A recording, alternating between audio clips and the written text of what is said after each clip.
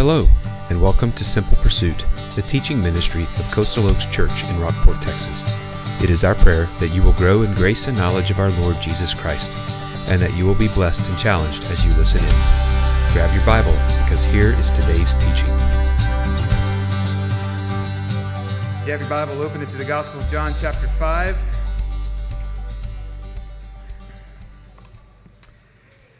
The Gospel of John, chapter 5. As we continue on through this Gospel, you will read into John chapter 5 this week, because I know you're all following along with eager anticipation as we work through this great Gospel that the Lord saw fit for John, the disciple / apostle, the evangelist, to leave for us to work through, so that we would read these words, believe that Jesus Christ is the Son of God, and that by believing in him, we would have life in his name.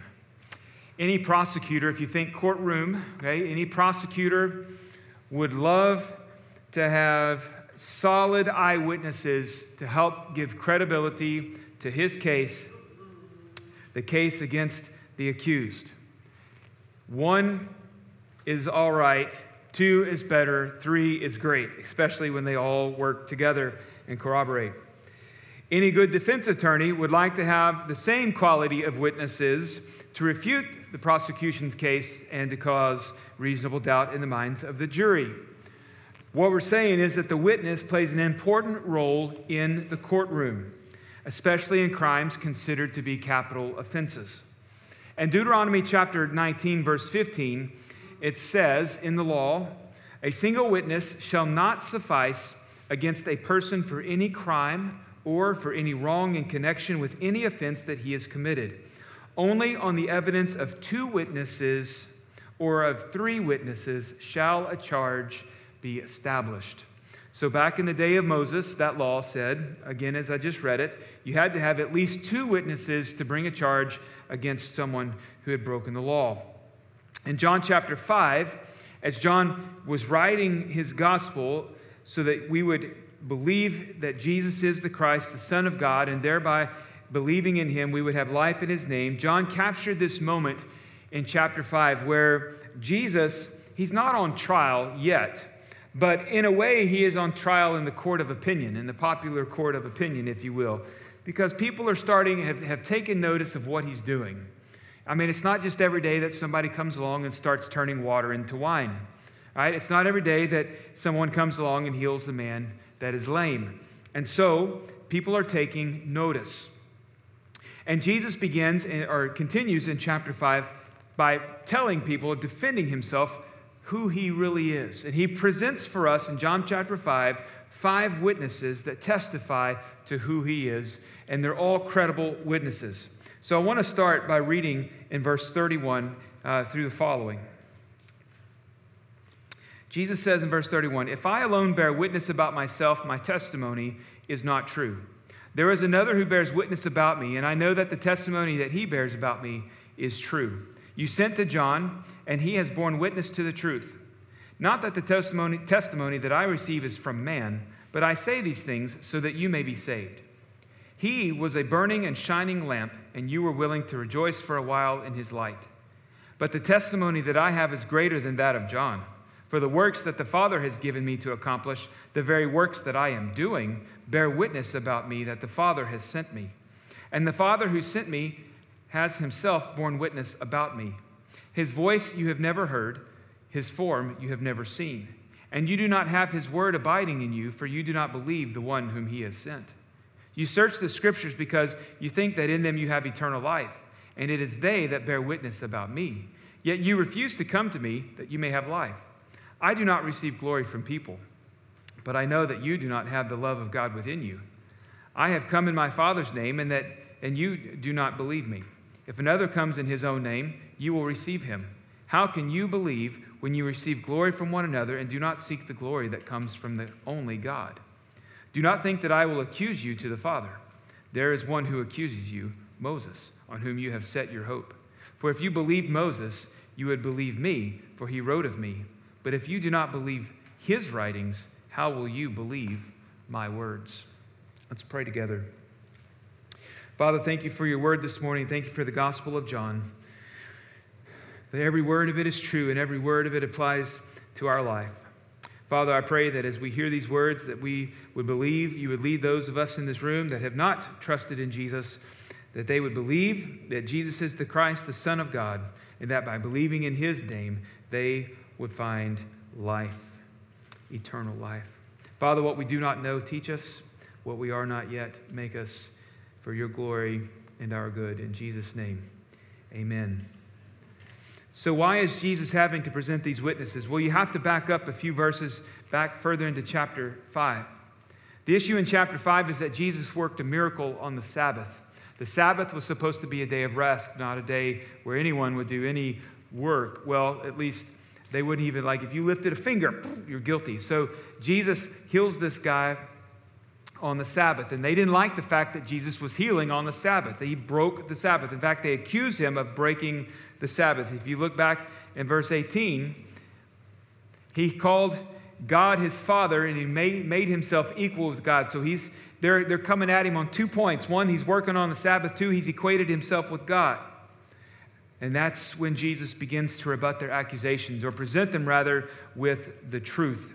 And he gives them this truth back in verse 19. He says, "Truly, truly, I say to you, the Son can do nothing of his own accord, but only what he sees the Father doing. But whatever the Father does, that the Son does likewise."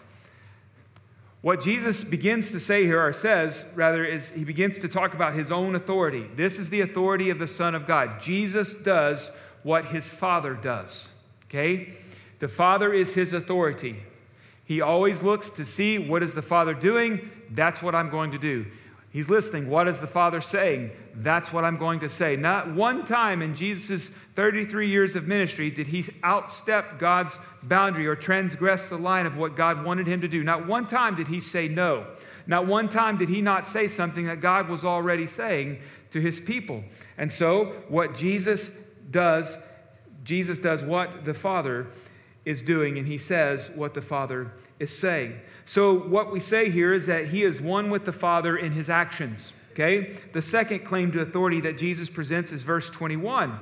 He says, "For as the Father raises the dead and gives them life, so also the Son gives life to whom he will."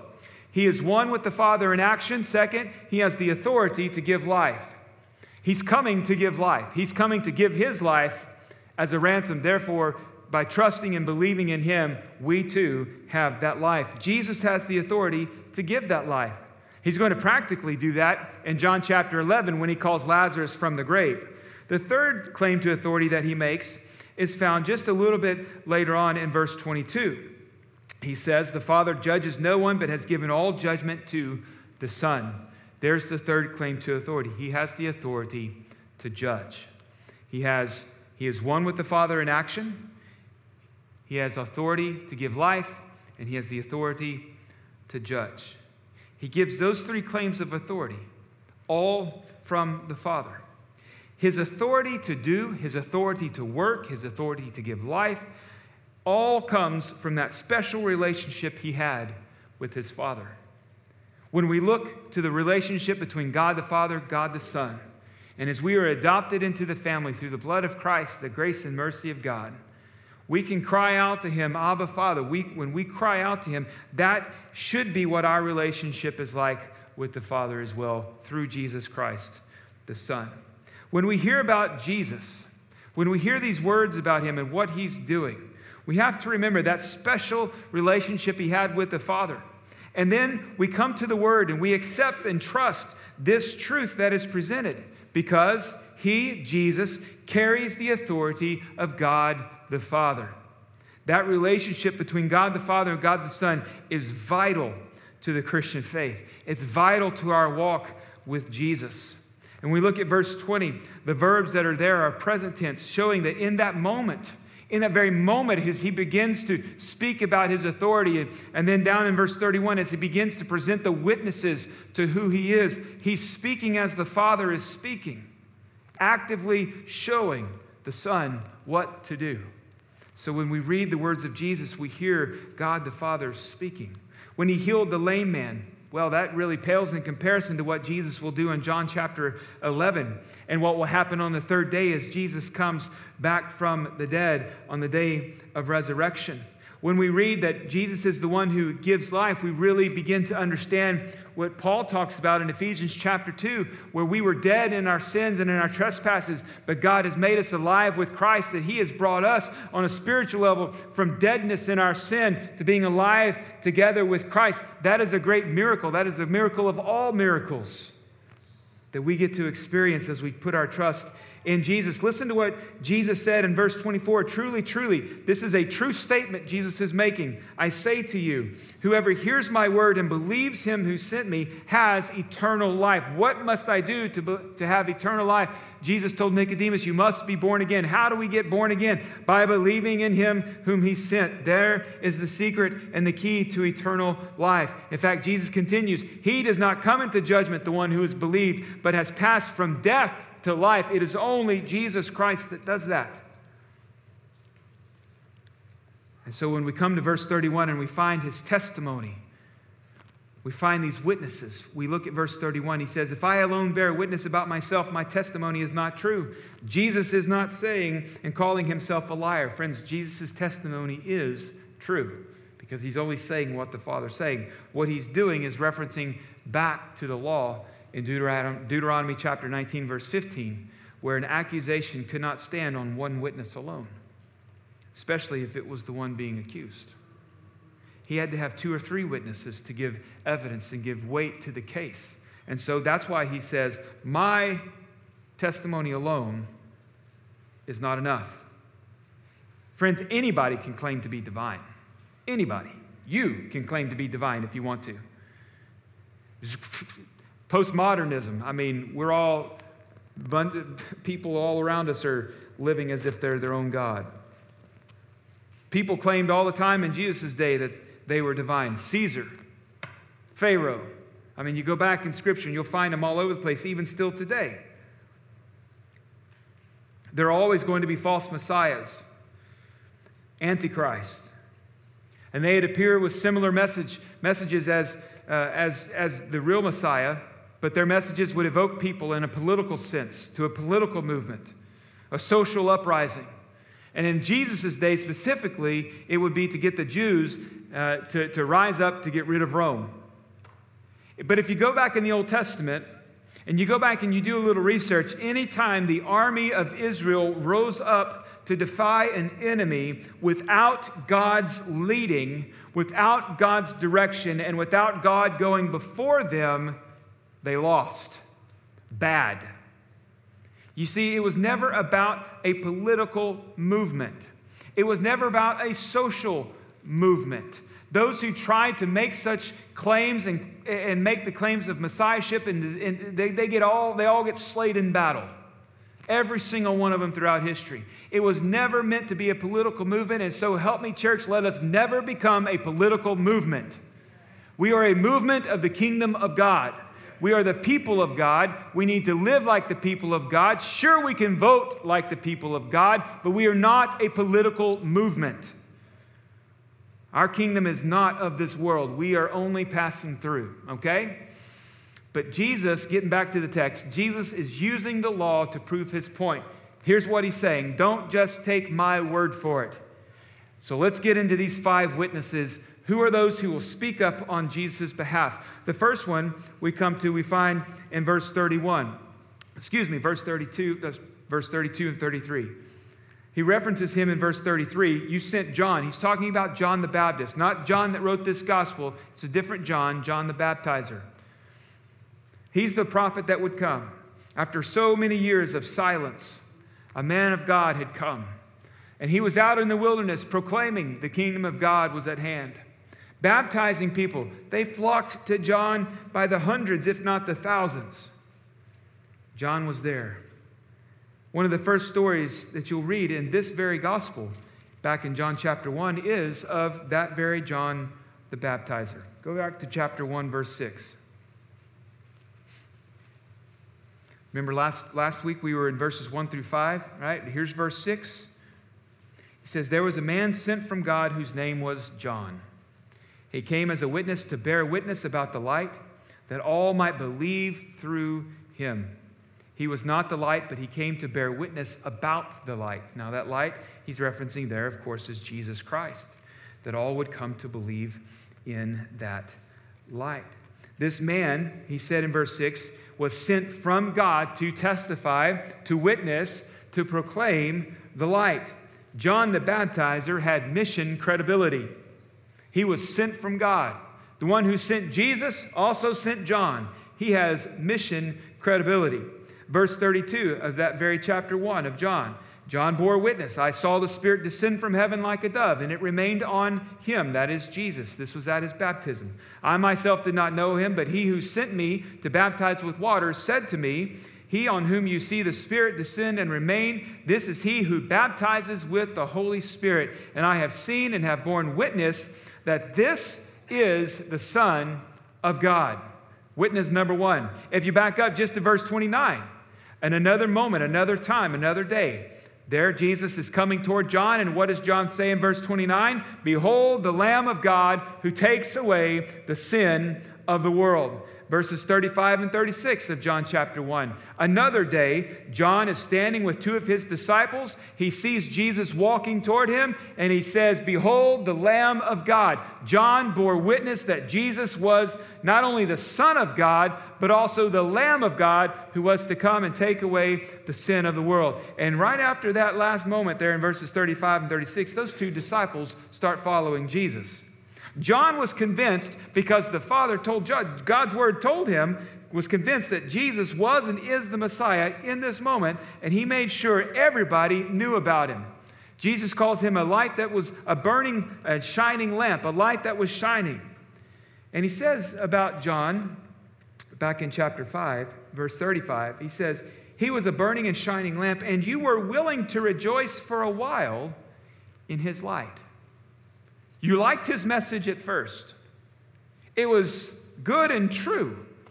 And that's still very true today. People in the church love to hear those messages at first, and the more it becomes about the gospel, the more our sin gets called out, the more we think our preacher stepping on our toes while it's really God bringing conviction because we know what the word says is true and we don't want to change our life. Paul said people will leave the church because they want their ears tickled and get get the fancy speech, the stuff that's going to make them happy. That's what you see with John. He was a shining lamp. You were willing to rejoice, to celebrate that message for a while. You were excited. You heard the kingdom of God is at hand. But just like in John's day, people today still will stay in the light for a time but walk away. This is why a lot of churches are in decline. It's because that nominal Christian, the one that's not really completely committed to following Christ and being his disciple, is walking away. Friends, John was divinely appointed. He was divinely appointed, a divinely appointed lamp, a divinely appointed light for a very specific time and a very specific purpose. Psalm 132, verse 17, God said, there I will make a horn to sprout for David. I have prepared a lamp for my anointed. That lamp was John, to come and shine light, to say the kingdom of God is at hand. Behold, the Lamb of God who takes away the sin of the world. You rejoiced in his witness, Jesus said. You rejoiced in the testimony of John, but you've totally missed the object that he was pointing to. You've missed the one he was talking about. You've missed, Jesus would say, you've missed me. I am the one he was talking about, but you've missed it. In fact, what we find for rejoice, we see that Psalm 132, verse 16, that same word for rejoice, there it's given to us as the faithful people shouting for joy. They were so excited. You put it all together, it's an indictment against the religious authorities. When Jesus came, he reminds them of John's message. Friends, you like the message of the Messiah's coming, but when the Messiah appeared, it's a little bit different. He's not on his big warhorse stallion or his chariot, but rather he's coming on a donkey. And rather than dealing with the Romans like so many of them wanted, that political movement, Jesus dealt with the hearts of the people. Now you're just meddling in our affairs. We don't like that. You see, when Jesus came, he overthrew their temple tables. He called them out of their sin. Friends, all of that to say, if you're looking for a soft Jesus to endorse your lifestyle of sin and let you stay comfortable in your sin, you're looking to the wrong Messiah. He did say he has the authority to judge, and he will. If the Jesus you're following never picks up the chisel to do a little work on your heart and in your life to get rid of some of those calloused places of your heart that are riddled with sin and darkened by sin, then you're following the wrong Jesus. He wants to make you more like him, and he's got to be able to do that work, and if he's not doing that work, you've got the wrong Messiah. John's message was, repent, for the kingdom of God is at hand.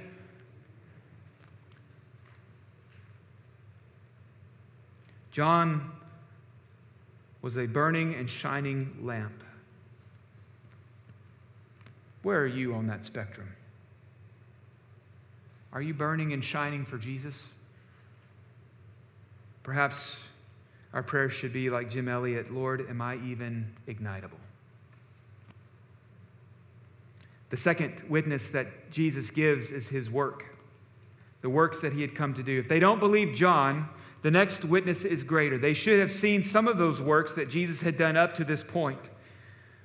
We look back at John chapter 3, and there you have the story of Nicodemus. And this Pharisee named Nicodemus completely, totally admits that Jesus came from God. This man came to Jesus by night and said to him, Rabbi, we know that you are a teacher come from God. For no one can do these signs that you do unless God is with him. They had seen the work that Jesus was doing, the miracles that he has performed. And though his miracles expressed his concern and his compassion for the needy, for those who were lame, for those who were blind, those who had leprosy, those are not the biggest issues we have. The biggest issues we have are eternal issues. His miracles, Matt Carter said, aren't motivated solely by compassion for the sick or love for the dying. They are signs pointing people to a right understanding of who Jesus is. It was never about the healing. It was never about the miracles. They all point to the one who sent him. They testify to who Jesus really is. All of these signs serve to point people to his divine power and glory for the Father. These ultimately are the Father's works because Jesus is doing what the Father is doing. Jesus and the Father are one. This is a part of his mission. He also has mission credibility. But the coming Messiah would be marked by these miracles. They would be marked by these signs. And when John the Baptizer was arrested and put into prison, Jesus sent good news to him, as recorded in Matthew chapter 11. You tell John, the blind are receiving their sight.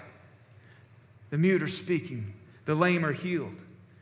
John knew then that Jesus was the one for sure. But the gospel writer of John the evangelizer, he recorded 7 signs in his gospel, 7 miracles, 3 of which that have already been covered by the time you get to chapter 5. But the first one's John chapter 2, water into wine. It's demonstrated that Jesus had the power to create that which is good. Very similar to creation. In fact, would help the Jews remember creation. In John chapter 4, the official son is healed. It demonstrated that Jesus didn't have to be present in the room in order to heal someone. He acted that one out from a distance away. The healing at the pool of Bethesda, John chapter 5, right at the beginning of this, demonstrated that Jesus had the power to heal and act independently of someone's faith. John chapter 6, feeding the 5,000 plus, demonstrated there that Jesus had the power to provide food in overabundance, but it also hints that Jesus being the bread of life, which for the Jews, they would have remembered the manna, the story of the manna in the wilderness, how God provided day after day after day after day. John chapter 6 also captures where Jesus walks on water, demonstrates there that Jesus has the power to control nature and that he can empower his disciples to do what is normally impossible. John chapter 9, healing the man that was born blind. That's a great story. Jesus, who sinned that this man was born blind, him or his parents? Demonstrated that Jesus had the power to give vision to the blind, but it also gives sight to a greater gift of spiritual sight, that he would open up the eyes of the hearts of the people. The seventh one is perhaps the most spectacular, the raising of Lazarus, calling Lazarus from the grave in John chapter 11. There we learn that Jesus is the resurrection and the life, that he has been given, he has the power to bring life from death. Those are the works of Jesus. The third witness is the testimony of God the Father himself. Jesus then turned to the witness that is behind all the others in John chapter 5, the Father who sent him. Jesus focused on his will and his word. This is both past and present. In the past, Jesus had acted in the Father's will, and in the present, he's acting in the Father's will. But what he sees the Father doing and what the Father has done, if you go back and look all throughout the Old Testament at all of redemptive history, you can see God at work bringing time to this moment when Jesus came. When the fullness of time came, it is now at this moment that he is here. But you go all the way back to Genesis chapter 3, verse 15, where there is the promise of the snake-crushing Redeemer who will crush the head of the serpent. From that moment forward, God is working and orchestrating the story to bring forth his Son, to send his Son, that whoever would believe in him would not perish, but would have everlasting life. But there's one big problem with God's testimony. It's not his problem, it's the people's problem. They didn't receive his testimony. They didn't listen. You look at, first off, Jesus says, you've never heard his voice. Verse 37, his voice you have never heard. Not like Moses on Sinai, but in listening to Jesus, they failed to recognize they were listening to the voice of God. Second, he says they had not seen his face or his form. Unlike Jacob, who wrestled with God, they refused to see God in the Son. Verse 18 of John chapter 1. Just turn back there quickly. Let me read that for you. No one has ever seen God. The only God who is at the Father's side, he has made him known. Jesus has made him known to us, but they totally missed it. Third, Jesus says God's word doesn't dwell in you, unlike Joshua. Joshua, when he was commissioned in Joshua chapter 1, God said, this book of the law shall not depart from your heart and shall be on your lips, shall be in your mouth. You should meditate it on it day and night. But Jesus is saying the word of God doesn't dwell in you. The psalmist of 119 verse 11, he says there that we hide his word in our hearts that we would not sin against God. And yet this people, they haven't done that. They're not dwelling on the word of God. They're searching for it, which we'll get to the next witness in a moment.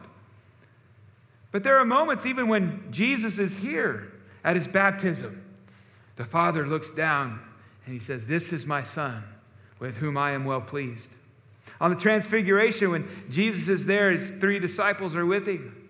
There is the voice of God again. Peter testifies to it in 2 Peter chapter 1, and he says, this is my beloved Son with whom I am well pleased. Peter says in 2 Peter chapter 1, we ourselves heard the very voice born from heaven, for we were with him on the holy mountain. It wasn't just Peter. Oh, Peter was by himself. No. There are 3 witnesses to that.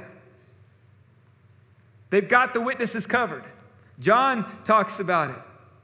He claims that he knows the same thing that Peter's talking about, what happened on that mountain.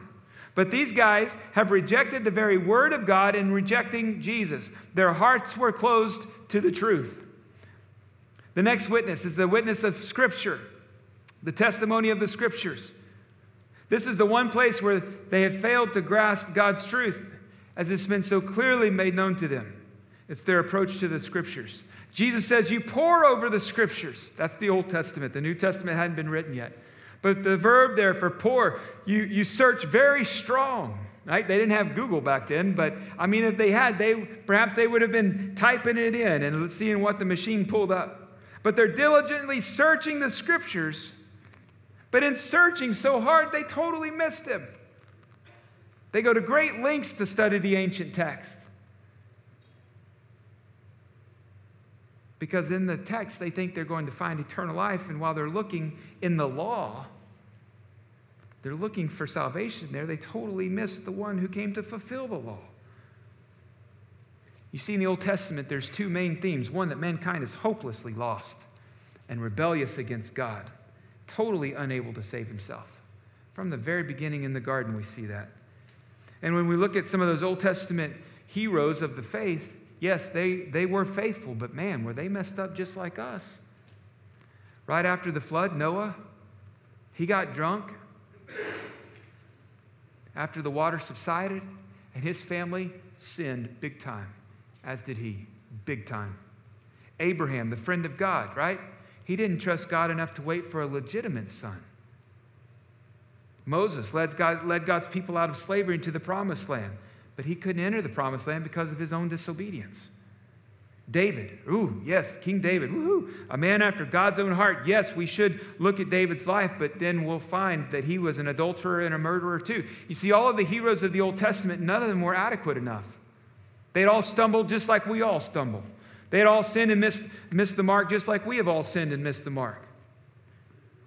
We need to see that they are not what we needed in a Savior. The people in Jesus' day needed to see that Abraham was not their Savior. Moses was not their Savior. But they all point to the one who is greater. They all point to the one who is coming, who is greater. And that is the second theme, is that God will send a Savior. And the Old Testament describes in great detail the one whom God will send. And this is the moment. From the garden, through the ark, through the Red Sea, around the walls of Jericho, through exile, the rebuilding of the wall with Nehemiah, the weeping prophet Jeremiah, Isaiah, all of those folks all point to the one who was to come. The promised seed, the Lion of Judah, the Son of Man, the suffering servant of Isaiah 53, the Passover Lamb, Emmanuel, God with us, Prince of Peace, mighty God, everlasting Father. He, the one who is to come, is the Messiah. These scriptures describe the one who was to come, but these scribes and religious leaders sought to know the Word of God, but they did not know the God of the Word. They missed Him. And what they were seeking in the scriptures was standing and speaking directly to them at this moment, and they totally missed it because they were looking for the wrong reasons. Here's the first reason why they missed it: the attitude of their heart towards Scripture. When we come to the Word of God, we've got to be open and soft to what He's got to say to us. But here's what it is: they loved the knowledge of the Scripture more than they loved God. Hey, you can recite the 10 Commandments and still go to hell. You can know the story of the flood frontwards and backwards and still go to hell. You can know the gospel, and if you don't believe in Christ, if you have not trusted in Him, your eternal destiny is hell. Because it's not about knowledge. It's about where your heart is. If we love knowledge of Scripture more than we love God, the God of the Scripture, even though the Scripture says love God above all else. That's what Jesus said to him. You search the Scriptures because you think in them you will have eternal life. But it is they that bear witness about me, pointing us to Jesus. The second reason why they missed it is that their interests were worldly. Look at verse 43 of John chapter 5. I have come in my Father's name, and you do not receive me. If another comes in his own name, you will receive him. The agenda of the Father, and now Jesus' agenda, because the Father has sent Jesus, didn't line up with the leadership of Israel. National pride and victory over Rome was not a concern for Jesus. Other messiahs had come along with full support from the Pharisees shortly after Jesus ascended back into heaven, and they were defeated, and they did not come back to life on the third day. It's a sad story. They had the wrong interest. They also had the wrong motive, because they searched the Scriptures to be exalted by other men. Look at verse 44. How can you believe when you receive glory from one another and do not seek the glory that comes from the only God? So if they picked the right Messiah, we're going to get on this guy. We're on his bandwagon, because if he's the right one, guess who's going to get the glory? Me, who picked the religious leader. Attitude, interest, and motives all placed in the wrong Messiah will starve your soul. Attitudes, interests, and motives placed in the wrong gospel will starve your soul. To the point that you will miss the true Messiah. Because verse 40, Jesus said, "Yet you refuse to come to me that you may have life." Friends, it's always about our heart. The last testimony is the testimony of Moses. It's a reference to the law. And Moses himself, they loved Moses. I mean, who doesn't love watching the Ten Commandments at Easter, even though it really has nothing to do with the resurrection story? Charlton Heston aging through the movie and his big staff. But this last one falls in lines with the scriptures, but they thought much of Moses. He authored the first 5 books of the Old Testament, the books of the law. He's the one that penned the law. He's the one that Jesus referenced in regards to having more than one witness, right? Moses is the one that penned that law for the Lord back in Deuteronomy chapter 19. But he says, if you won't even believe Moses, who wrote about me, what hope do you have? Because the ultimate question is always, what are you going to do with Jesus? That's where we draw the line. What are you going to do with Jesus? The witnesses that he's presented all speak to him. The eyewitness account of Matthew, Mark, Luke, and John, the apostles, as captured in the New Testament, it all works together. It doesn't contradict itself. It's all there. What are you going to do with Jesus? Because nothing else in this life, nothing in your life right now that is in disarray will ever be solved or ever be fixed short of a relationship with Jesus. Your marriage, your family, your children, your work, all of it. It's not going to fix itself until you turn your life to Jesus, because then you begin to see life through his eyes. You begin to see that person who's constantly hurting you through the eyes of Jesus, the one who died for him. You begin to see life with grace and mercy. John chapter 5, verse 24, Jesus said, "Truly, truly," it's a true statement, "whoever hears my word and believes him who sent me has eternal life. He does not come into judgment, but has passed from death into life." All the witnesses point to Jesus. For you, what ultimately matters right now in this holy moment is this: what do you make of Jesus? Will you trust him or not? Will you turn away and dismiss him, or will you turn to him and trust him? Aaron Shust, who is a Christian artist, musician, recorded a song about 15 years ago entitled "My Savior, My God." What I learned this week was that is actually an old hymn from the 1800s that he re-recorded. But I love the lyrics of this song. It says this: "I am not skilled to understand what God has willed, what God has planned. I only know at his right hand is one who is my Savior. I take him at his word and deed. Christ died for sinners, this I read.